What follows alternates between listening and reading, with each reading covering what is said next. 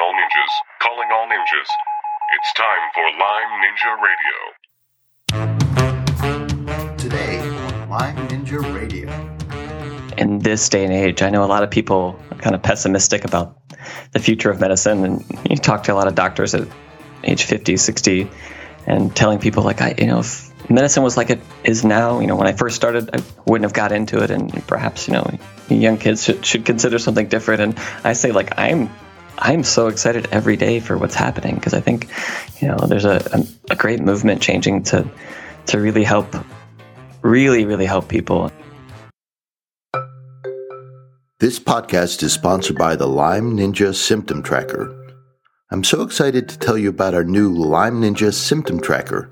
One of the things I hear over and over again, whether it's talking to a patient in my office or consulting over the phone with a client, is just how difficult it is to keep track of progress on their Lyme journey. Recording symptoms daily or even weekly gives them too many data points. There's so many ups and downs, twists and turns that at some point they get lost and confused. The Lyme Ninja Symptom Tracker takes all the guesswork out of tracking symptoms with a simple monthly questionnaire. Once a month is the perfect interval to see if that new supplement or protocol is working. Right now, when you take the Symptom Tracker questionnaire, we give you a simple composite score for the month. But we have big plans, and the data you enter will not be lost as we roll out new features. Best of all, it's free. Just head on over to LymeNinjaRadio.com/tracker and sign up. That's LymeNinjaRadio.com/tracker. You'll be glad you did. Hello, I'm your host and acupuncturist, McKay Rippey, and this is episode number 158 with Dr. Rob Abbott. Also, welcome our show producer and the brains behind Lyme Ninja Radio, Aurora. Hello, and in this episode, you will learn how Dr. Rob Abbott was inspired to get into Lyme disease, how he is learning to treat Lyme disease right now as a resident, and how he is applying his training as a functional medicine doctor to Lyme disease. Thanks, Aurora. As you all know, every journey through Lyme disease is different, and cookie-cutter approaches just won't work. You need to fight Lyme like a ninja. And that's why each week we bring you Lyme Ninja Radio. Also, my favorite new section of the show, segment of the show, is our Top 10 Cities update. And it's so exciting to look each week as to who's listening in from what corner of the world. And this week we've had listeners from Sydney, Australia, to London in the UK, Ottawa, Canada, neighbors to the north, and Dhaka, Bangladesh even. Yeah. Crazy. Lyme disease is truly international. All right, Aurora, let's go through the top 10 here. This week it was all U.S. Yes, it was all U.S. Okay. So we're starting with number 10 at Woburn, Massachusetts. Number 9, Medform, Oregon. Interesting name. Yeah. Number 8, Townsend, Wisconsin. You're making me nervous that I misspelled it now. See, well, it's just a weird name. Anyway, Seattle, Washington. Number 7. Number 6, Wilmington, Delaware. Number 5, Hayward, California. Number 4, Pittsburgh, Pennsylvania. Number 3, Morrisville, Pennsylvania. Number 2, Portland, Oregon. And number 1, Brooklyn! Hey!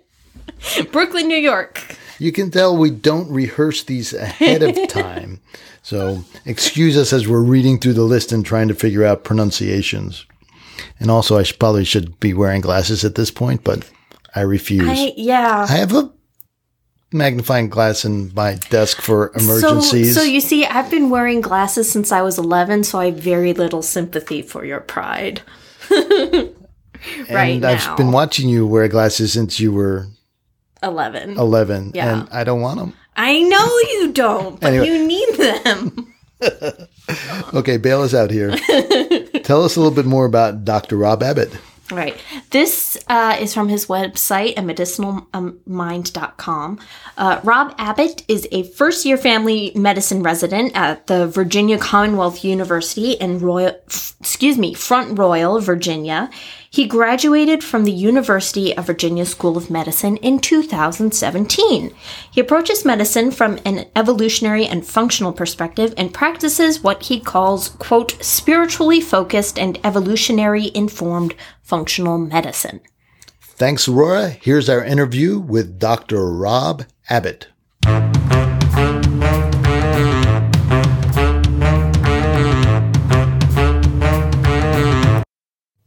Hello, Dr. Abbott. This is McKay Rippey from Lyme Ninja Radio. Hello, McKay. Thank you for having me. I'm very excited to talk to you. I just got back from New York City yesterday with Aurora. We went to a conference sponsored by Mount Sinai, and they have a project they're calling Lyme Mind, and it's a computational medicine project. And this is their second conference, they invite researchers really from all over the country to present their research and bring them together. I really think they're trying to move forward their ideas in terms of bringing big data together and sorting through it, whether it's genetic data and lots of samples, or in one case there was Geisinger Health out of Pennsylvania, and they have tons of medical record files that they're trying to see if they can't sort out and figure out some patterns associated with Lyme disease. So there are lots of people out there working on Lyme disease. It's pretty exciting stuff to be a young intern in medicine these days. I find myself, smiling every day, really grateful to be, in this day and age. I know a lot of people are kind of pessimistic about the future of medicine, and you talk to a lot of doctors at age 50, 60, and telling people like, if medicine was like it is now, when I first started, I wouldn't have got into it, and perhaps, young kids should consider something different. And I say, like, I'm so excited every day for what's happening, because I think, there's a great movement changing to really help people. And, big data is going to certainly be one of those things. It's no coincidence that groups like Google and some of these big companies, Facebook, are partnering with health and technology companies to actually be able to analyze some of this data. I mean, there's fascinating research. I remember going to a conference and hearing about being able to predict someone's risk of suicide based off of their Facebook posts. And now that sort of may seem a little like intrusive or kind of strange, but I mean the way they were sort of going about it was trying to use social media and tagging certain words and phrases and being able to predict people's behaviors, or and in this case sort of suicidal intention. So I think there is something to be said in this mass social media, mass big data world that's going to come out and really be helpful. So we do have to be cautious, because I think privacy and protecting our identity is also something that we can't just overlook. So it's an interesting balance, isn't it? So what got you interested in medicine? Yeah. So, I mean, to be honest, I was kind of one of those nerdy high school kids, sciencey. I loved chemistry, and had a few of my friends who were more medicine driven. There's no medical doctors in my family. My mom's a physical therapist. I really had a lot of good conversations with her about kind of patient care, but it wasn't something that, from day one I was like, yeah, I want to be like my mom. I want to, be a physical therapist or go into medicine. And it wasn't until I got to college and sort of further being pushed by my close friend and roommate, who he was dead set on medicine. And, his dad was an anesthesiologist, his mom was a psychiatrist, and, he was going into medicine, and he kept telling me, we're taking the same classes, like, you should go into medicine.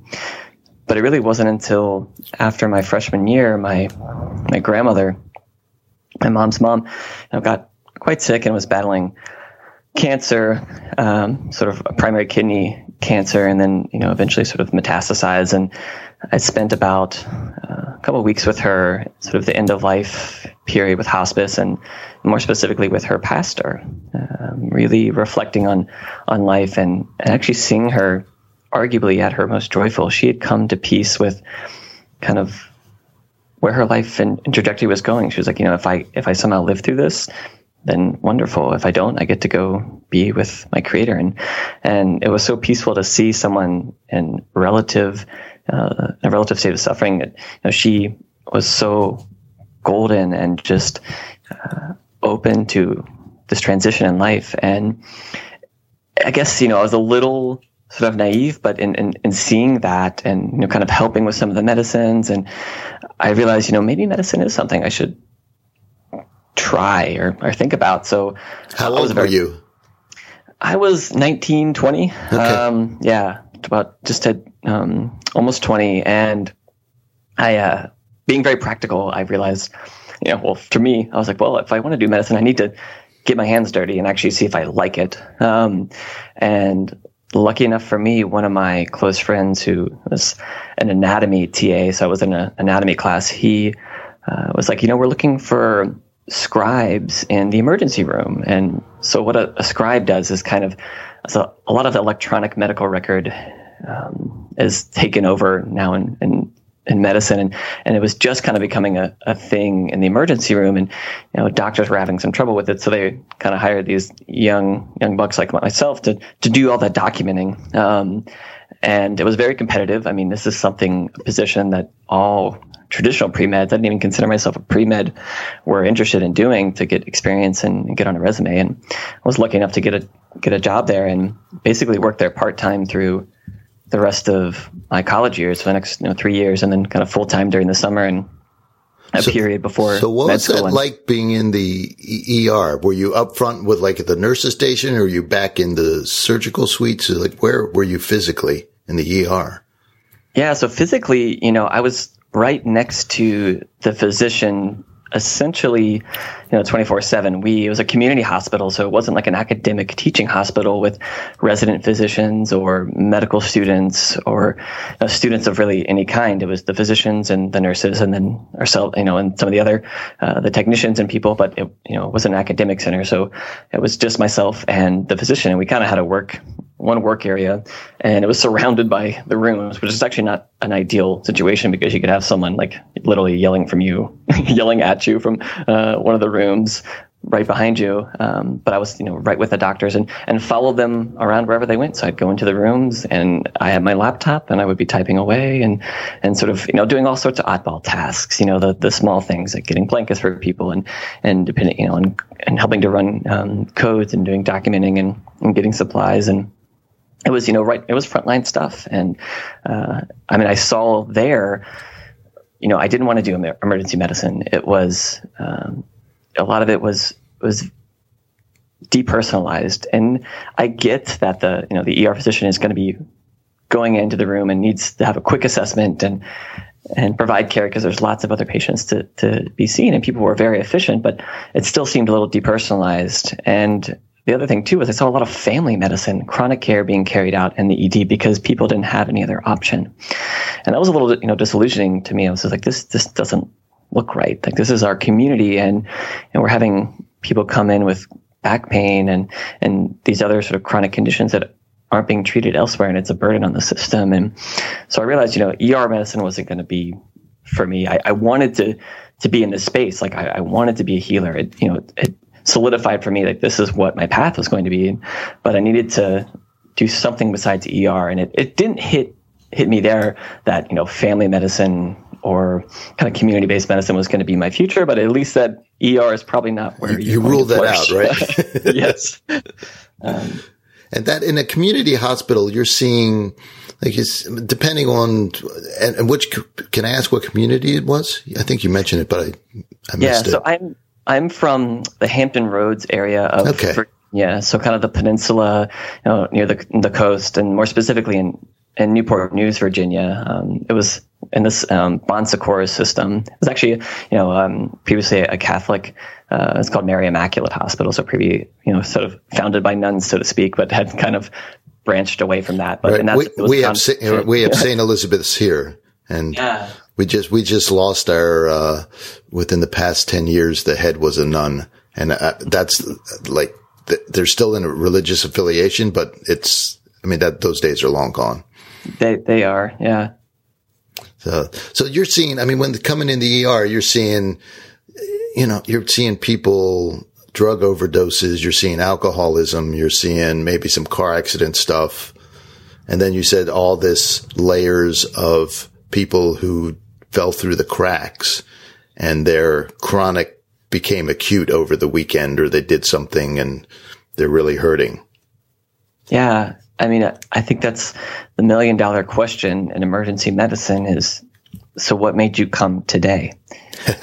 And you'd be surprised how many times people didn't really have a great answer to that. Or it was sort of along the spectrum of, well, I just got fed up enough. Yeah. It wasn't that the pain was any worse, or, I had a worse headache or anything like that. It was, I just kind of got fed up enough. And that's when you knew, like, wow, like there's a much deeper problem here than we really realize. So we met, you found this podcast and you reached out and spoke to me. So why were you at that time interested in Lyme? Why were you Googling Lyme disease? Oh man. Well, so as I mentioned before, I'm from Virginia, and I've since kind of moved from the coast into the Shenandoah Valley region. Spent some time in Charlottesville at the University of Virginia, and now I'm sort of a little more north, closer to DC. But Lyme disease is incredibly prevalent, and it's something that we see quite frequently. And so yes, I joke we're not Lyme, Connecticut, but we see quite a bit, and we also see a spectrum of Rocky Mountain spotted fever and ehrlichiosis and some of these other tick-borne illnesses. And as a healthcare provider, it's important to sort of be aware of this. But I guess the true answer to that is I do take a kind of different perspective. So if I had to describe myself, I'm sort of a spiritually focused and evolutionarily informed, kind of taking an ancestral perspective, functional family doctor. And so I've been playing in the weeds of chronic infections and Lyme disease. And I've worked with one of my colleagues in Charlottesville who's a nurse practitioner, and she spends a lot of her time helping to treat people with Lyme disease. So I've been exposed to a lot of kind of complementary alternative, I hate those terms, but treatments outside of just here's some doxycycline. And so, I always find, for me anyway, to really get a good grasp. So despite that, medical knowledge and even expanded medical knowledge working with her, for me, I'm a very community level person, and I want to understand the experience of the individual and tapping into the symptoms and what it is that really truly will help relieve suffering and promote flourishing. And so I found myself resonating more to kind of find some of these social community groups. And I've always resonated with podcasts because that's kind of how I learned. So, I can't remember exactly what I typed in, but basically it led me to your site, your community, your podcast. And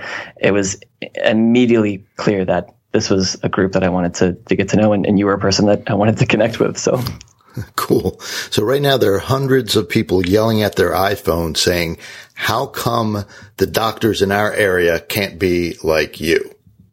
And that's my question for you, because did they, in your medical training, including med school and your residency rounds that you've been through, does Lyme disease come up? Yeah. So like I said, it is very geographic, in terms of its relevance to medical education. So having been in Virginia, it does get talked about. And we are relatively aware. I mean, we are basically taught that, yes, there is this bacteria, Borrelia, and I'm not even going to try to pronounce the second part of it. And Burgdorferi. Burgdorferi. That seems to be the consensus pronunciation. Actually, one of the researchers yesterday worked with, I think his name was Billy Burgdorferi, and so he pronounced it that way. So I'm sticking with that. I like it. So we'll say, this Borrelia organism that is carried by a specific type of tick, and you will be inoculated with this bacteria if you're bitten by one of these ticks that carries Borrelia. And after transmission, you may manifest a myriad of symptoms. We are quite aware that the classic rash, the bullseye rash, kind of we are taught that it really only appears in 20 to 30% of people. And for whatever reason, if you have the rash, then everything else is a slam dunk. So we don't care about labs. We don't care about any other kind of testing. You have Lyme disease and we'll give you some doxycycline and away you go. Everything else outside of that, besides perhaps a positive initial antibody screen, will kind of be relatively disregarded because it doesn't fit plainly into our black box of this is Lyme disease. And so, I mean, no, and then if you go to, I've talked to other students from other regions where quote unquote Lyme isn't prevalent, it isn't really talked about as much. So you're not really going to be, it's not a huge focus in medical education. But we obviously, don't get any sort of education outside of, well, what do you do for it? Okay, you give them 2 to 3 weeks of doxycycline and then you can follow up. And even with treatment, 5 to 10% of people, we're told, will probably still have a sort of post-Lyme arthritis. And it can be difficult to treat, and additional courses of doxycycline may or may not help that.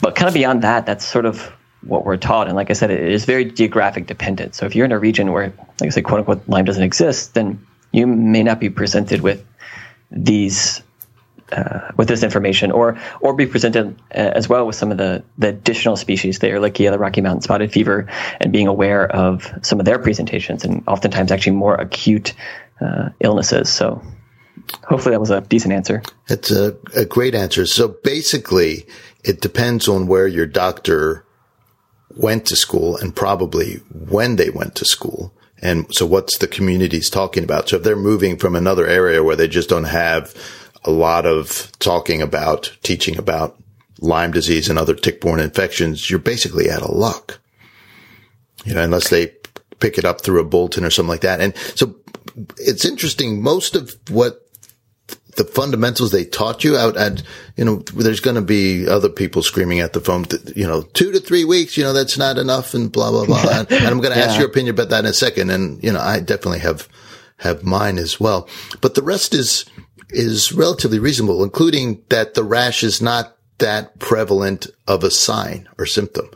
Correct. That's one of I've heard stories up here. So you think New York State, okay, there's a Lyme endemic region, but they were telling me yesterday at the CDC that they've recently changed how they're reporting. They used to have Lyme endemic counties. And so you could be next door to an endemic county and, if your health department or your doctors aren't doing the test or diagnosing and reporting it, then you could, like the ticks know that the border of Oneida County is here and they don't cross over, which we know, of course, is preposterous. Right. So then the doctors in the neighboring county would say, or the county you're in, because they're not being reported, it doesn't exist here. And I've had local people with a bullseye rash be told it's not Lyme disease, it's a spider bite. Oh, wow. Exactly. Wow. It can get really weird. And so interesting. It's the spider bite thing, because that actually, I don't want to interrupt, but please, having spent time in the ER, that is the classic complaint from patients is they'll have some sort of strange rash or reaction. And I don't know what it is, but people always want to come in and say it's a spider bite. And 9 times out of 10, and perhaps even more than that, it's not a spider bite, but that's usually what people complain about. So it's interesting how you just described the kind of a little reversal here of the clinician telling them it's a spider bite. That boggles my mind. Yes. That's a nice way of putting it. Okay. So now let's get to the doxycycline. So the 2 to 3 weeks of doxycycline, a lot of people are saying, look, on my side of the fence, right? Not the medical side of the fence. Borrelia is a slow growing bacteria. Its life cycle is quite long. In order to really interrupt that, 2 weeks of antibiotics is just insufficient. And do you have an opinion about that as a practitioner, as a clinician? So I'll give sort of two sides. So the first is having worked with my colleague, a nurse practitioner who has this much wider open view of the disease process. We usually at a baseline, if it's a acute or subacute presentation, we will almost always start with 4 weeks of treatment, recognizing that we don't completely know the entire life cycle of the organism, but somewhere in between, potentially, and this is what I've been told from more traditional perspectives of 14 to 21 days, probably closer to 21 days. And so we typically will start people with 4 weeks of treatment, already knowing that we will be layering on and beginning an herbal antimicrobial protocol following that. So there's one level of comfort that maybe actually if you were just using doxycycline, maybe we should actually do more like 6 weeks. But we feel a lot more comfortable knowing that we will move to some herbal antimicrobial. So, doing a Cowden protocol or adding in some, other herbs and products and things to support the immune system, that's going to kind of give us a more broad spectrum treatment. Now, what I've been sort of told traditionally, like I said, is this 14 to 21 days. And there's 2 clinicians at my residency training program who are also kind of open-minded and have stopped running the reflex test because it's just they recognize the false negative rate. The ELISA test. The ELISA test, yeah. Correct. And they will and they were telling us actually just last week of how we need to, if we want to do that, we have to, making specific orders to get the Western blot assay. And he will, he's doing 3 weeks of treatment, 21 days. I guess I sort of talked to him like, well, what's stopping you from doing, 28 days? But he gets that it's a longer life cycle and that this testing is going to be a lot more relevant. And his daughter had Lyme, so a disseminated Lyme infection. And she also had Babesia. So when it hits home, like in the family, you wake up to something a little different than what might have been told to you in school. So, I mean, I'm really grateful that he is one of the only, like I said, clinicians I know is going around the ELISA and recognizing duration of treatment and needing to test for co-infections because he saw it firsthand in his daughter. So, and then how does he interpret the Western blot? Is he strict like the CDC, or does he have a little more open interpretation? So both he and myself and my colleague we are not strict. So, there's, I guess some people say you need to have 5 out of 8 bands. We routinely are treating, if someone's positive with clinical symptoms, remember, we are treating a clinical picture. We are treating an individual. We're not treating a test.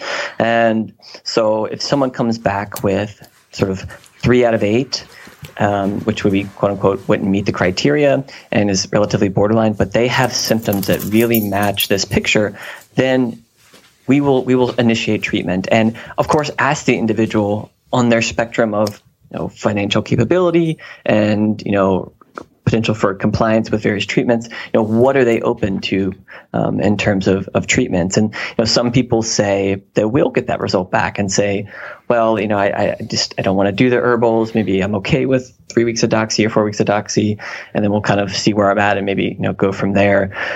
I guess secondarily, if someone comes back with the Western blot that's not, maybe only has 1 or 2 or even the 3 or 4, I also will, we keep our eyes open for mold considerations. And if we haven't, so we're routinely testing co-infections as well, and making sure they're not present, but, realizing that there's potentially other players. So the problem with a lot of traditional medicine is one disease, one diagnosis, one pill, and we forget that other things can be going on simultaneously. So yes, you could have had a car accident and broke your right wrist, which sounds like really acute, and you're having all of this pain. And at the same time, you could be having a heart attack. Yes. But we don't pay, right. But we get so focused on the fact that you have this, laceration on your arm and this fractured wrist. And so realizing that oftentimes the people that immunologically are more susceptible to getting Lyme are potentially carrying some of the genetics more susceptible to other chronic, viral or bacterial infections and or mold. So it can kind of lead us down. And I'm seeing a couple individuals right now where we're sort of playing the game of Lyme versus mold and doing some of the testing to sort of see how we can more specify treatment to hopefully, help them, but keeping that open mind when it's not a super, super slam dunk, but realizing at the end of the day, you were treating an individual, a whole individual, and treating a clinical picture, not a lab test. You sound like an acupuncturist. And I have very little understanding of what you guys do. It's amazing. I love acupuncture. Basically, we attempt to think like that. And like you said, it's a struggle because that's not the natural way the brain works. We do want to focus in on one thing, and you have to constantly back there's look at the other possible avenues, especially when things aren't going well, right? Yes.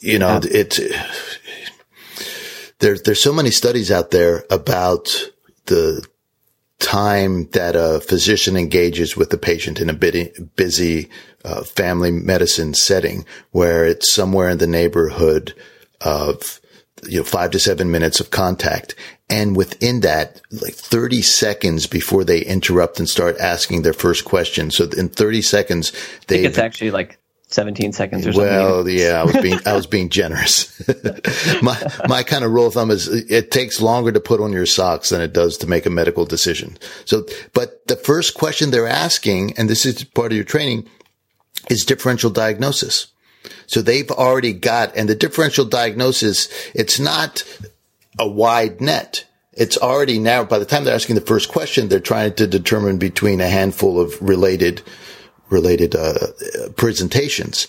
And once that cascade gets triggered, it's tough to come back out of it because that's the training. You're down. Doors get closed. Yeah, and it's part of the training. But that allows you emergency medicine to get in there, stabilize somebody, keep them from dying, right?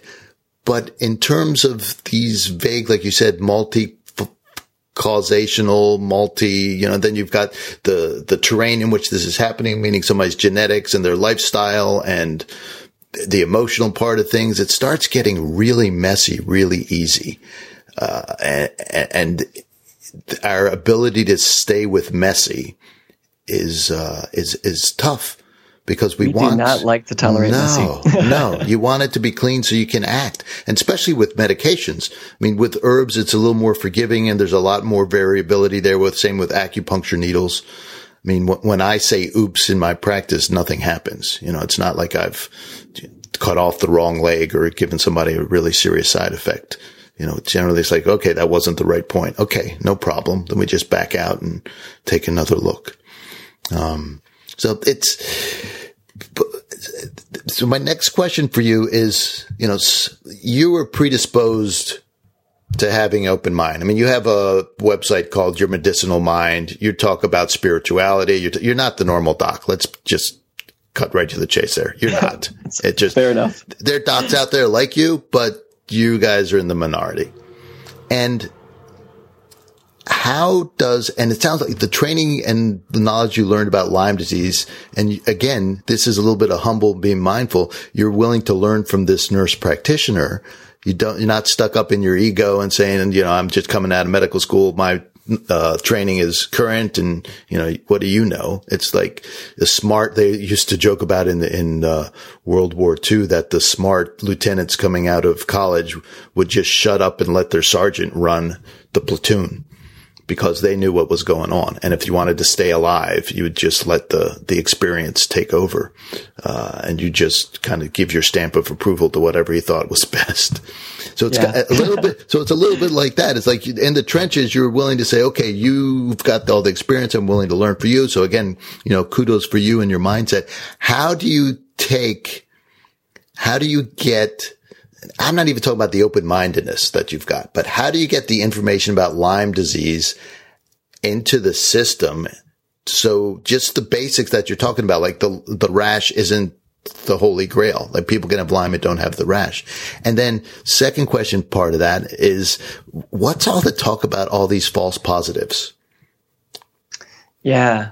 So very good question. And we'll see what kind of answer I can come up with. So the first piece about the education, So I kind of alluded to this a little bit earlier, but I am a very spectrum-oriented individual. So in being open-minded, you see things on a spectrum. You don't see black and white. And while a lot of people in medicine will be able to admit that there's no such thing as 100% absolute, they might live in the 99%.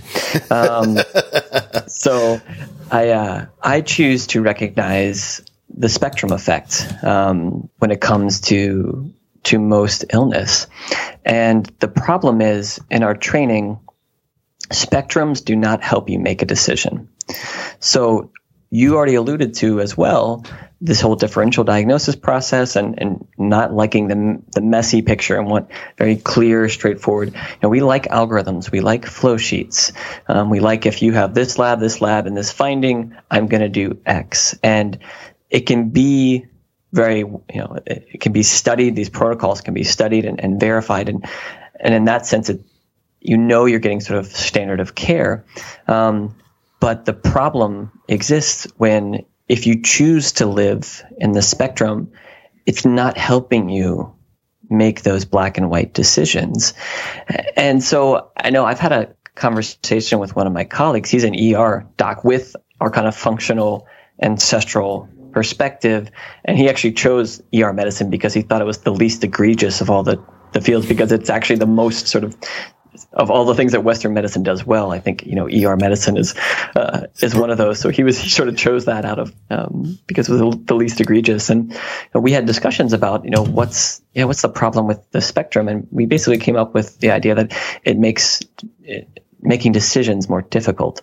So, people don't like dancing in the gray, and it takes more time and energy to live in the spectrum and then make a decision from it. I found that, in general, I'm going to stop there just for a second. Is patients don't like it either. Yes, patients don't like it either. But the problem is, we've built a system that it's perceived that the doctor has the answer and will fix me. So it's, the idea that there's something, I'm going to find this concrete diagnosis and that there's going to be a drug match to it or some specific therapy. We've created a little bit of a monster. And, so I have a lot of conversations with my patients and individuals when I'm kind of describing my approach or their condition and trying to articulate to them, we don't have a concrete diagnosis, or if we do, there's a smattering of things, but actually what's underlying it, these root causes, are quite different than what this diagnosis or this label, says. And we have options. Your treatment is going to be individualized, and I want to help you based off of this, bigger picture, and getting people to see they can be engaged and they have a choice in the type of therapy. So will be more than happy to prescribe certain drugs to individuals if I lay out the total risk and benefit of a treatment. The problem is that takes time.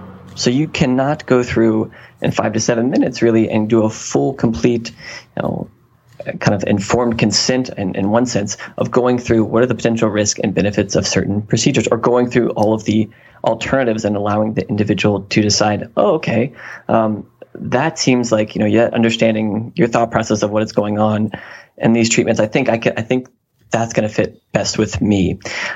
We don't have enough time in the traditional system to necessarily do that, or people don't take the effort to do that. And so we get stuck with I need a clear decision-making model, and that's what my, drug of choice is going to be if that's the answer I arrive at.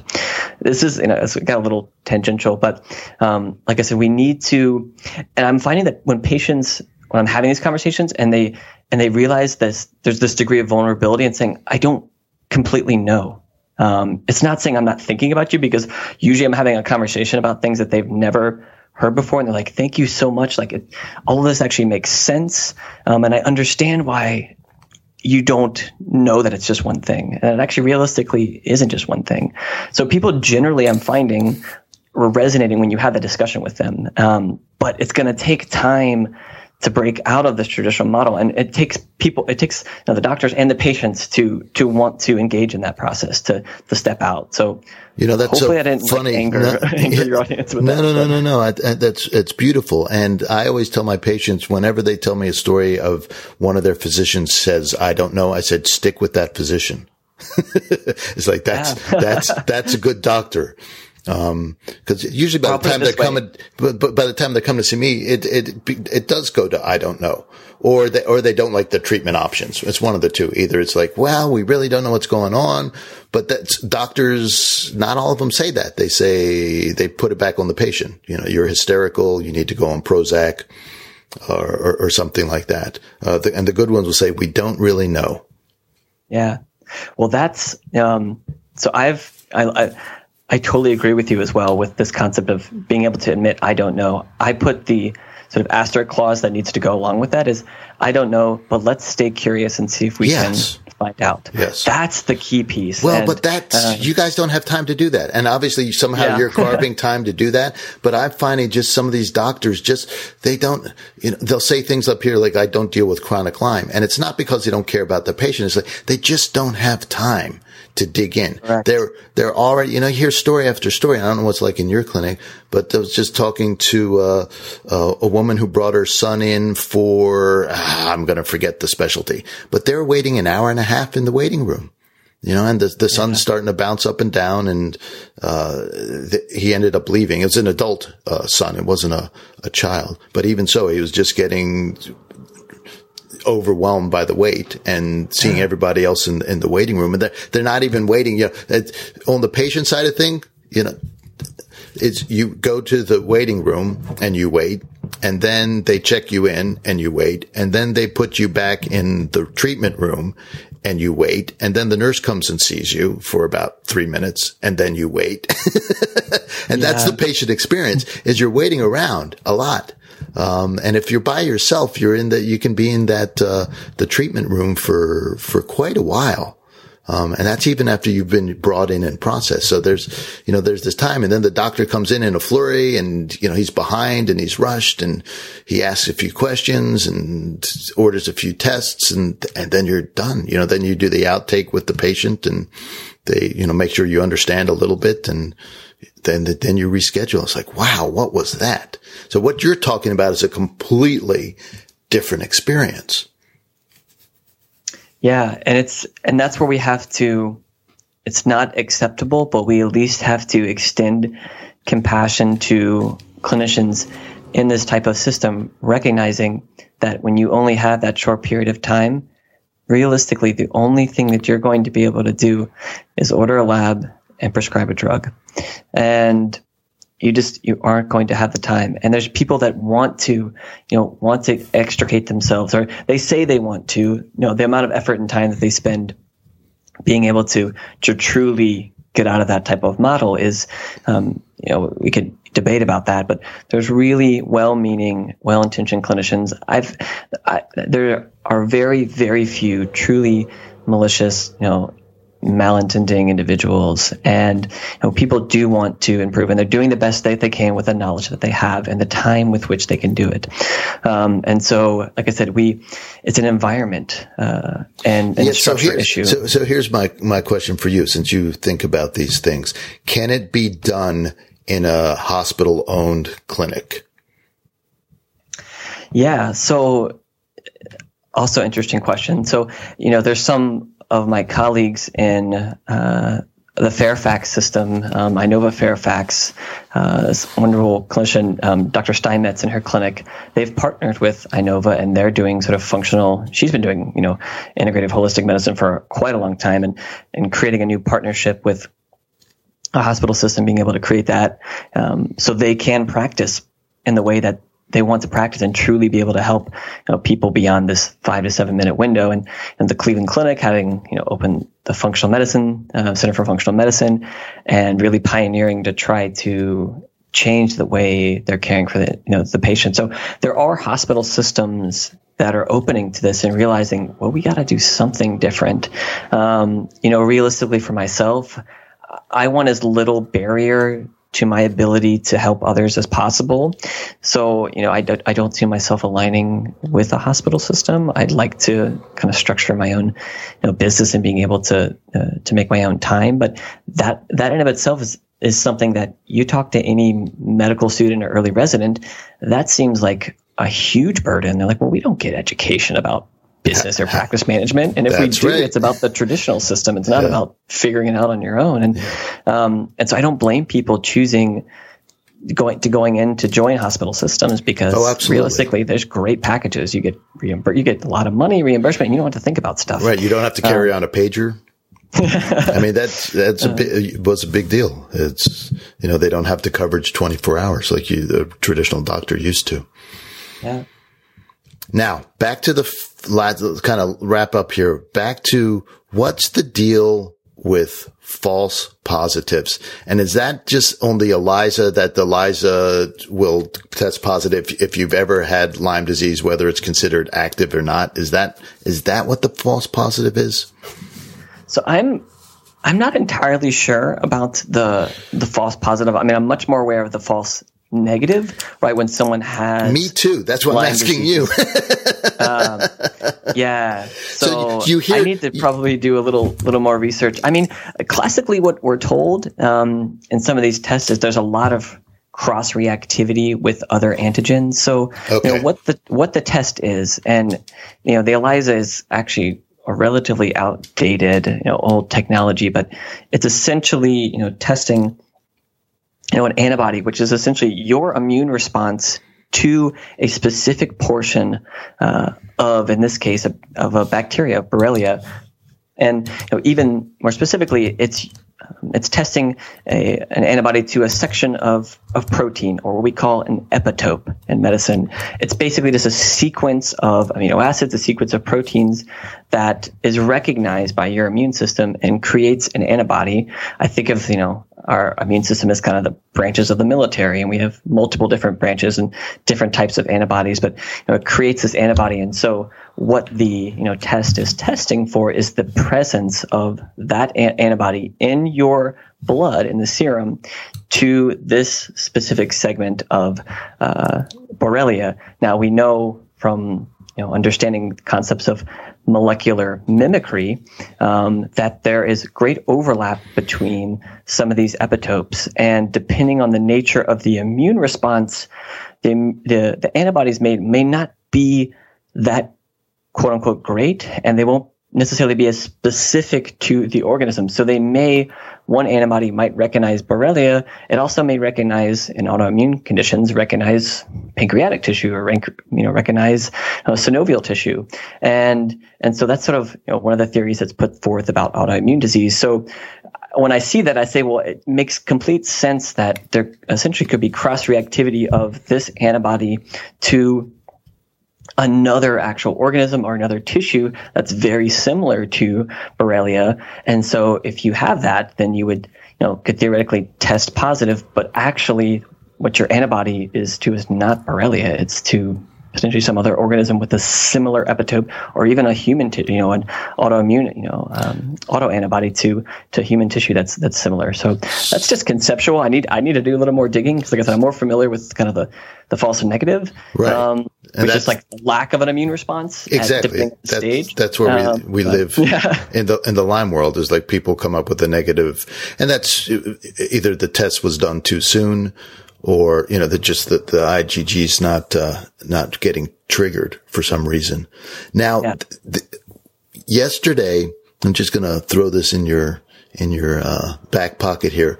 A researcher, Richard Marconi out of VCU, is involved with coming up with Lyme vaccine, and they've successfully put out a vaccine for dogs. And one of the things that he talked about was that when Borrelia is in a tick, it's essentially in one of its passive stages. It's in a holding pattern. The blood meal, once it comes into the tick's body, activates the Borrelia. And in the activation, the outer surface proteins change. Yeah. So the OSPA is downregulated almost to the point of not being around anymore. And there's some OSPC that is upregulated. And so he presented that as like, okay, that's really exciting news. So essentially the bacteria that's inside a tick is different from immunologically different than what enters into the body. So if you have a vaccine or you're testing for these, OSP-A antibodies, that you may not have a lot of them in there. And I don't know what the ELISA is testing for. So they went after the OSP-C. And what was interesting in the OSP-C, one of the nice quote unquote things about the OSP-A is it's very, regimented. It's like, it's the same. It's like we all have, we all have different shapes, like human beings, but we all have 5 fingers. Most of us, right? It's pretty rare not to be born with 5 fingers.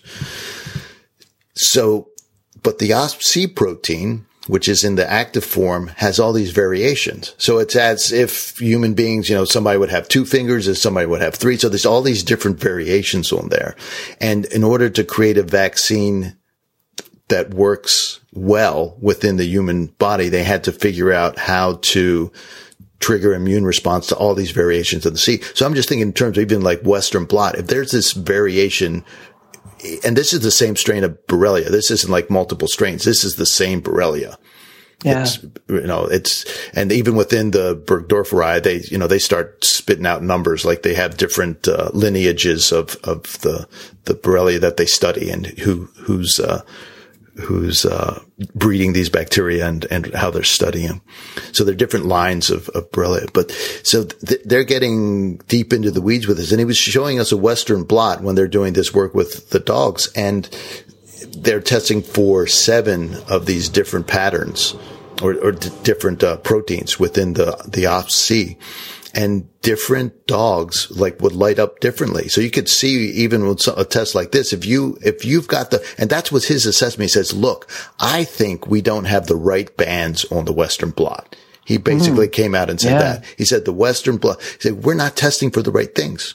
He said the testing, and I'm sure he wasn't talking about the ELISA. I'm sure he was talking about the Western blot. It's like the Western blot is a good test, but you got to test for the right thing. So he's got these, again, they've identified these tiny little epitopes on the C. I mean, it's, showed a graph of the OSP-C protein, and it looks like just this tangle of ribbons, right? And, and they focus on these tiny, tiny little sections of it. But that's the type of thing, the sophistication, like the ELISA test is ancient. The sophistication of the Lyme disease is not in line with the science. It's like where the medicine for once is way behind the science. And it's going to be interesting because there were also, some groups, so he's talking about testing and immunology and a vaccine. And there's another group out in UCLA, and they're talking about really a wide net, testing for all kinds of infectious diseases, and they're using nanotechnology to sort through proteins. So there's some really fascinating technology, and I'm getting ready to go up to get my blood drawn for the T-Gen test. Yeah. And I remember you had mentioned that when we were talking off show. And, so it's gonna, the testing is gonna just change things radically, because if they've got these broad, the researcher from UCLA he had a great little picture. It's like two men fishing in a pond, and one had a bamboo pole and a bobber and a worm, and the other had this giant fish net and a crane. And, so if you can take a sample of somebody's blood, run it through a system in the hospital itself, in the ER itself, in the doctor's office itself, a laptop based item, and it's testing for 100 different infections. You don't have to do the differential diagnosis. You can let the test run it. Yeah. And pick up those things. And now it's kind of the other way around. You have to say, okay, is it Lyme? And then we're going to throw our single, our bands, our 8 bands out there, and hopefully we'll catch some of them. But if it's a slightly different infection, or if it's a different strain of Borrelia, maybe we get 2 of the bands, but not enough. And then we're left with, what is that exactly? Then you're back to the clinical gray areas, the spectrum. And I think the responsible physicians say, let's just put you on the antibiotics to be sure. And the more conservative or cautious doctors say, well, we're not sure. It doesn't fit the definition, the CDC definition of Lyme disease. So let's see how you do. Come back in a month. But this is Borrelia. It's burrowing into your tissue. It's getting set up. It's a month is a long time to let the bacteria run free. Yeah. No, I have, a couple thoughts there. So the first one, and I'm kind of making assumptions based off of the lab testing. Thank you for sharing that. But I'm guessing, they inoculated these dogs with essentially the same bacterial, the Borrelia species, the same strain. And what he was just describing was they manifested completely different immune responses on this test. And we need to step back and say, holy crap, like that's a huge, we need to recognize that. Look, they had the exact same quote infection, but their antibody tests were, very different. Yes. And we go back again to the gray spectrum and realize like, what's the reason why we like the ELISA? It's a yes or no test. So if it says yes, I'll treat it. If it says no, Western blot gets more gray, and we have to we've set in kind of arbitrary, like let's go beyond the majority, let's say 5 out of 8. And trying to deal with the gray. And so, the more sophisticated test that we can get to eliminate some of that gray, but recognize that there is this variability in the immune response. And it comes back to, as you said as well, this concept of the terrain of the individual. I think we really need to stay open, but I'm hopeful that some of this technology will take the decision-making onus off of the clinician, and they'll be able to look at this, some of these more sophisticated tests, and be able to make informed decisions beyond just this sort of silly yes or no ELISA test. And then, sort of secondarily, oh goodness, I just totally blanked on what Good. So I'm going to jump in, and then you were going to remember. Go ahead. So there's another researcher, Nicole Baumgarth, and she's a veterinary doctor and a PhD, and she's at UC Davis. And she stood up there, and she's got this great accent. She stood up there and essentially said, look, we're doing these mouse studies, and the condition of the mouse's immune system is more important than the load of bacteria in there. And that statement went over like a lead balloon. The room just kind of went, what do we do with this information? And the questions coming back at her were very along those lines too. It's like, what do you mean you don't have to clear out the bacteria? She says, no, that's not what I'm saying. So she has studies saying that depending on the type of mouse, so the mouse model that they're using, that the severity of the Lyme is independent of the bacterial load. And that's radical thinking, because really, especially if you're doing something with food poisoning, it's all about the load of the bacteria, right? Mm-hmm. And if more specifically, we talk about HIV and measuring viral load and some of the severity of illness. We're much more interested, or the concern is on what's the load of the virus. Yeah, and so she's out there saying, no, you got to look at the immune system and the genetic or epigenetic condition of the immune system and what's going on there. And so she really shows that this one type of mouse gets really, really bad Lyme arthritis, and the other one gets kind of mild. You really have to go in and dig and find the symptoms. And then the wild type, has barely any symptoms at all, because mice in general are immune to the Borrelia's effects. Yeah.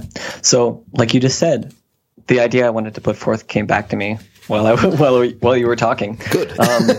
So I have this key point and some others that I will try to make before we finish, but and coming back to our treatment modalities, and this once again is a conceptual framework. So I spend a lot of my time trying to use conceptual frameworks to understand and explain things, and I'm less interested in memorizing facts. Yes, there's a certain bank of knowledge that I have, but I want to have conceptual frameworks, because I tell people our biggest issue is not that we don't have enough information. It's that we have too much and we don't have a capacity to filter it. So the best doctors of the future, those are going to be the most curious, the most open-minded, and be able to, when a new question comes up, know how to find a reasonable answer and navigate that. It's not about having something immediately on in the top of your head. So with that understanding, realizing that if we use a conceptual framework to think about treatment, back to the risk and benefits. So in the case of Lyme, we know we'll say we'll treat you with 3 to 4 weeks of doxycycline. What are the potential harms of not treating? Now, we've already kind of talked a little bit about, like you just said, you let this bacteria, we don't know necessarily the state of the host, but to say that, an average host, your likelihood of developing sort of post-Lyme symptoms or a more complicated picture, even with neurologic symptoms, is increasing dramatically without prompt treatment.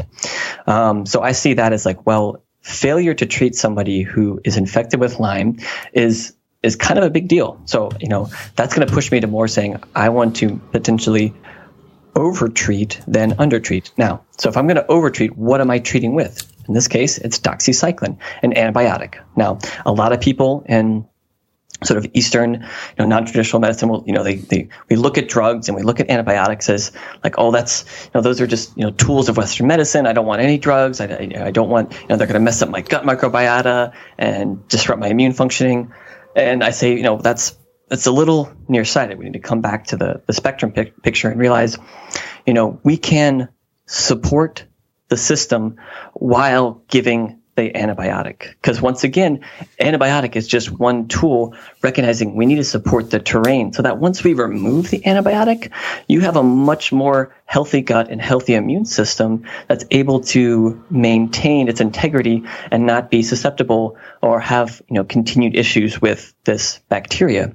So one of the obvious things is being able to co-administer probiotics. So I think any traditional clinician should be completely capable of telling individuals while they're taking doxycycline to take a course of probiotics. And so I typically will have people, I have various classes of probiotics that I prefer. And which ones do you like? So I think in three sort of broad classes. I think of one as sort of the Bifidobacter lactobacillus category, which is your kind of more traditional when you think of yogurts and kefir and traditional probiotics. They're usually these Bifidobacter lactobacillus species. So that's kind of one category. The second are the sort of beneficial yeasts. So Saccharomyces boulardii is one of my favorites. It has really, really great research, a lot of research in inflammatory bowel disease, but a lot of great research behind it.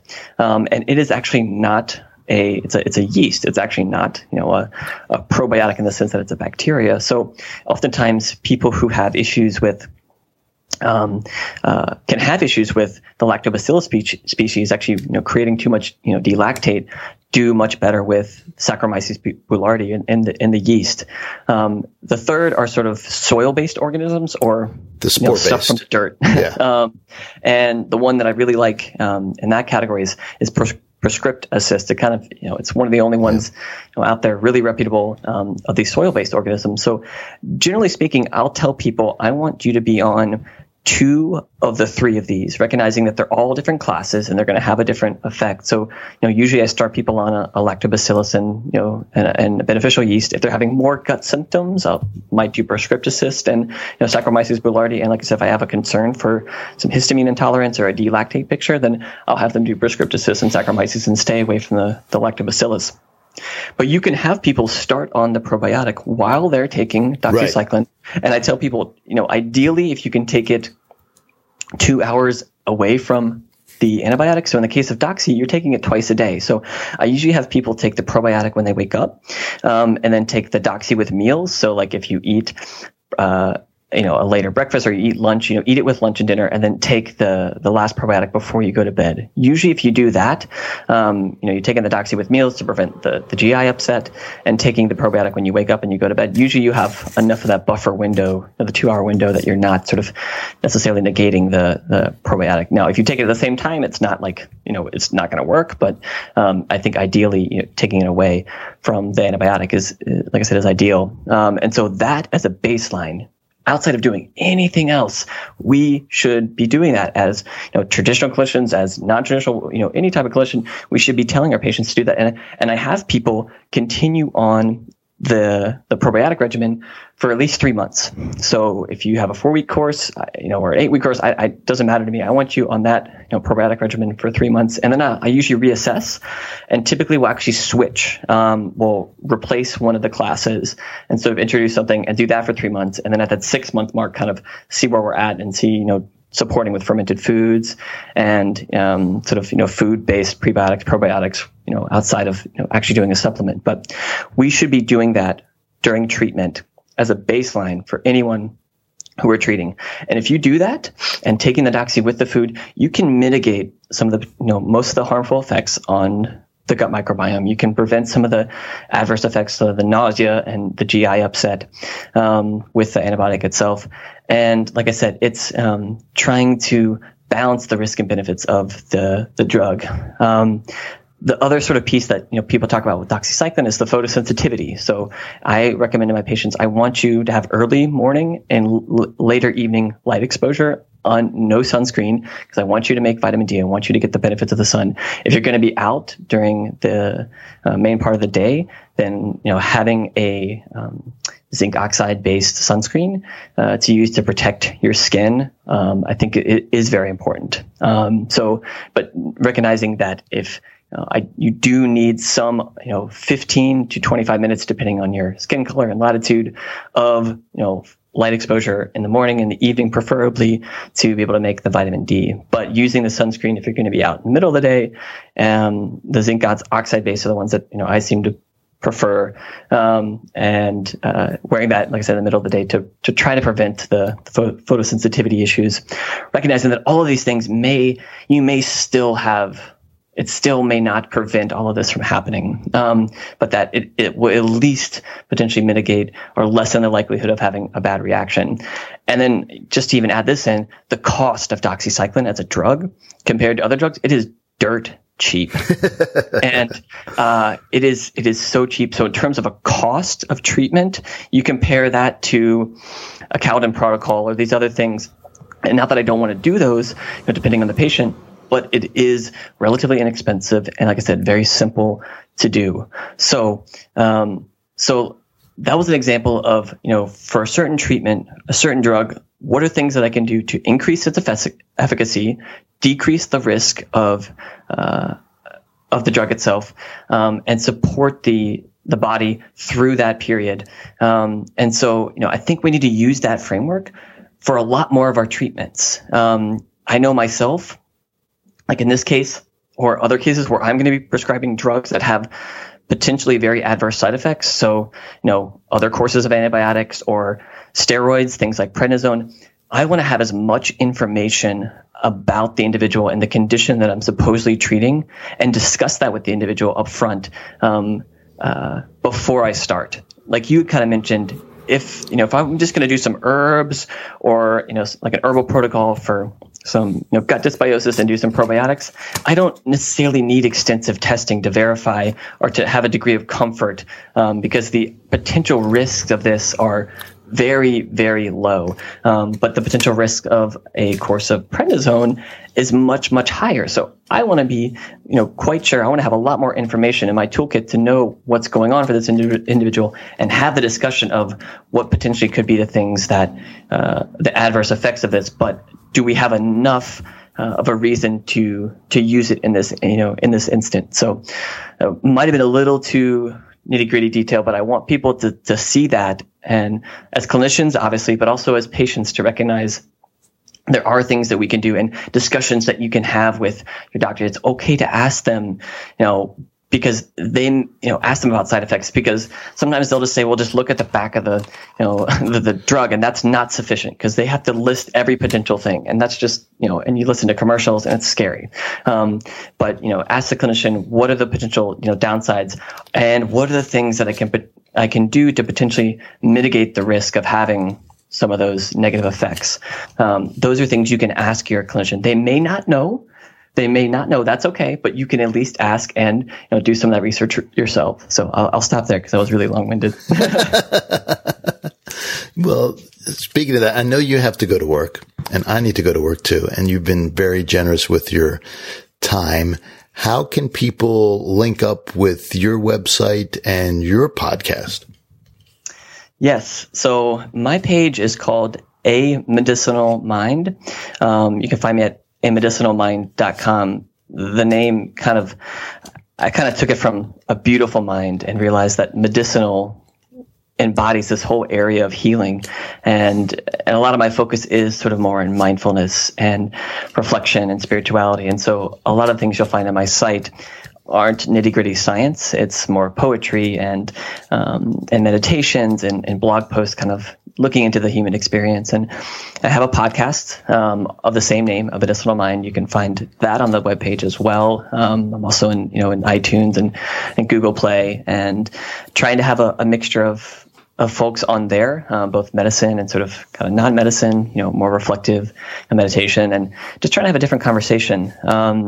And so please, come and check me out. I'm on some of the social media stuff too. We have, Facebook and Instagram. I'm terrible at that. I have a close friend who tries to at least get a presence out there for us. So she does such a wonderful job. And if I would, direct you to one thing on my page, I do have, in terms of medicine related, I created an ebook back in March. It's called the Ultimate Integrative and Functional Medicine Education Resource. And essentially, it's a categorization across different, I call them learning styles or media types of, blogs, podcasts, books, video presentations, conferences, trainings within the spectrum of sort of integrative health, functional medicine, and this ancestral perspective, recognizing that I was getting tons of people asking me, where did you learn all this? Because you obviously didn't learn it in traditional medical school. And I was like, I need to make a repository, a dynamically changing repository of some of these resources, the highly vetted and top quality resources, but organize it, recognizing that people like myself, some of us like to listen to stuff. Some of us like to read. Some of us like to watch. Some of us like to be in group and learn together at a conference. So you can go to, it is under the heading Food for the Mind, Resources for Health. It's a one-click download. I'm not asking for your email. You can totally sign up to follow us. We do a kind of weekly review, brief letter about what we do each week.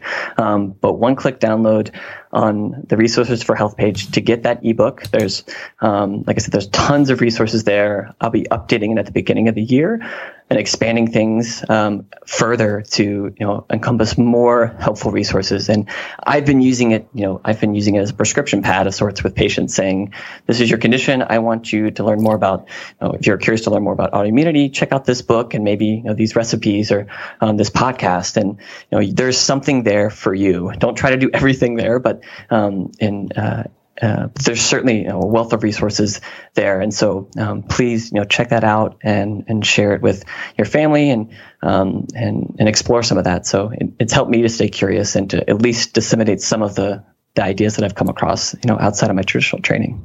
Beautiful. I just downloaded it.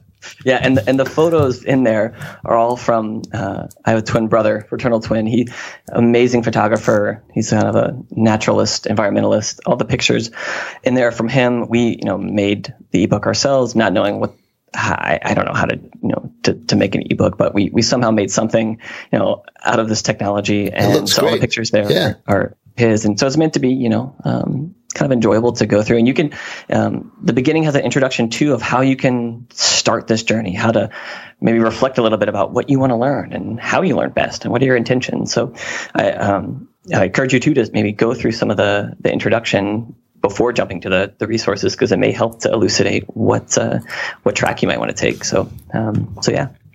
Beautiful. Thanks so much. No, thank you. This was so much fun. And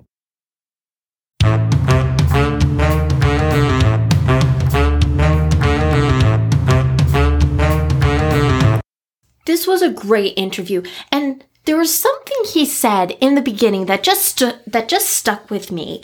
Is that the point at which people go to the doctor is they got fed up, and that was just a succinctly a well said comment on human nature, basically.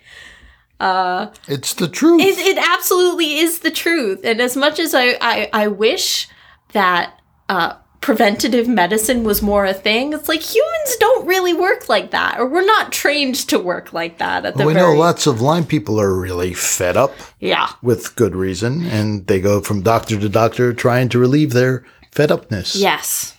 Lao Tzu said thousands and thousands and thousands of years ago that the wise person is sick of being sick.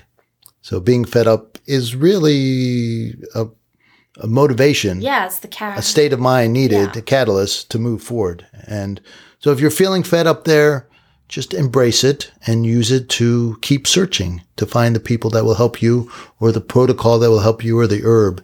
Don't settle. Don't give up. Don't embrace the fed upness. It's moving you forward. Yes. It's a natural part of healing. Yes. Matter of fact, it may be the beginning of healing, as Dr. Rob says. Yeah.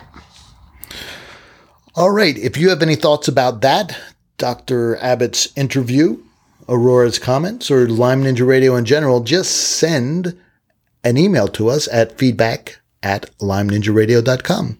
We'd love to hear from you. You can also leave a review on iTunes. Oh, yes. Please. Yes.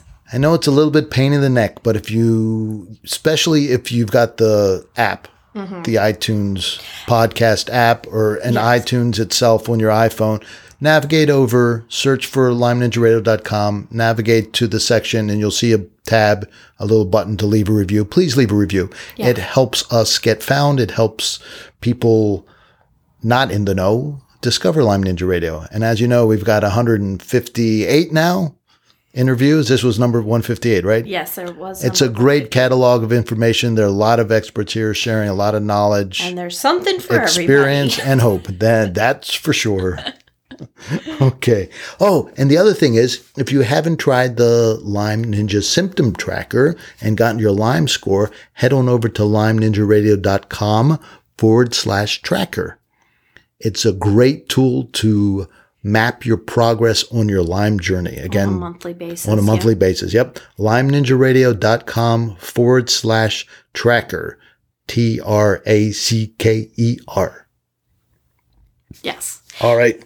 Also, if you like what we have to say and you want to hear a little bit more, I put out a weekly list of news from the Lyme world and kind of headlines. So what did you discover this week in your search for the weekly Ninja Nuggets? This week, my favorite one so far, just because the headline made me laugh, is biodiversity beneficial to human health? ? Maybe not. Really? Yeah. Well, I'm going to have to make sure I read that Ninja Nugget. And if you want to get the Ninja Nuggets, again, there are 5 fabulous headlines from the week's Lyme news in the Lyme community. Just head on over to LymeNinjaRadio.com and you'll see the main page there, LymeNinjaRadio.com, and you'll see a pop-up for the Ninja Nuggets. Just give us your email address and we will put you on the list. All right, Aurora, thanks for putting that together every week. I appreciate it. I like reading all the cool stories that you find. And last, as you Lyme Ninjas know, the podcast would not be complete unless we left you with the Lyme Ninja Fact of the Day. Everybody knows the speed of light. Did you know that only ninjas know the speed of darkness?